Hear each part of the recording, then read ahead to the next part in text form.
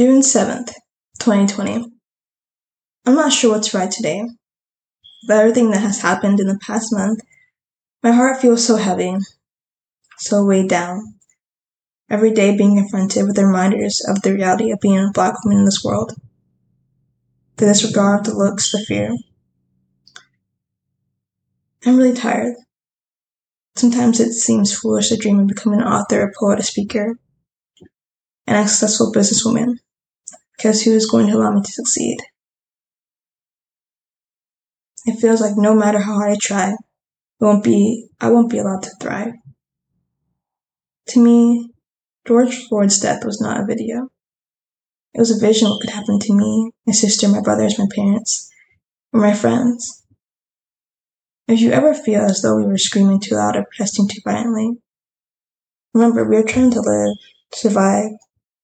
We are angry, we are scared, we are tired. In the midst of this, I fasted. I fasted for 21 days until 3 p.m.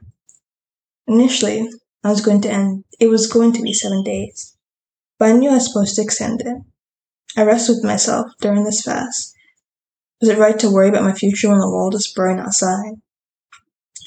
My conclusion is, it is about searching for balance between seeking answers for yourself and for others. Good things happened during this fast. I got closer to God. I participated in Pit Mad. Technically, I didn't follow the rules because I don't have a completed script. In my defense, I sent the tweet before reading the official rules, so the tweet did really well. Paralyzed by fear, Lost wants nothing more than to stay safe in the fortress of her own making. As the walls of her fortress begin to crack, she must leave her fortress in search of another. All the while, she embarks on a journey of self-discovery. It was seen by over 2,000 people within a day.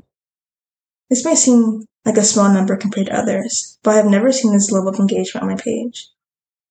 It's encouraging that this project I'm working on is being seen. I can say all this to myself. Or rather, I say all this to myself. It's okay for me to still dream in the middle of everything. It's okay to dream about what God will do in my life. I plan to finish the project on the 18th of June. I don't know why I need to finish by the 18th, but I have faith I will. I guess in the next 2 weeks, I will see what God has for me and why I need to finish.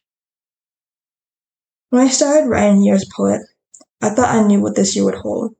This would be a book about detailing my struggles with finding a job, becoming a better writer, pursuing writing, not my life during a pandemic,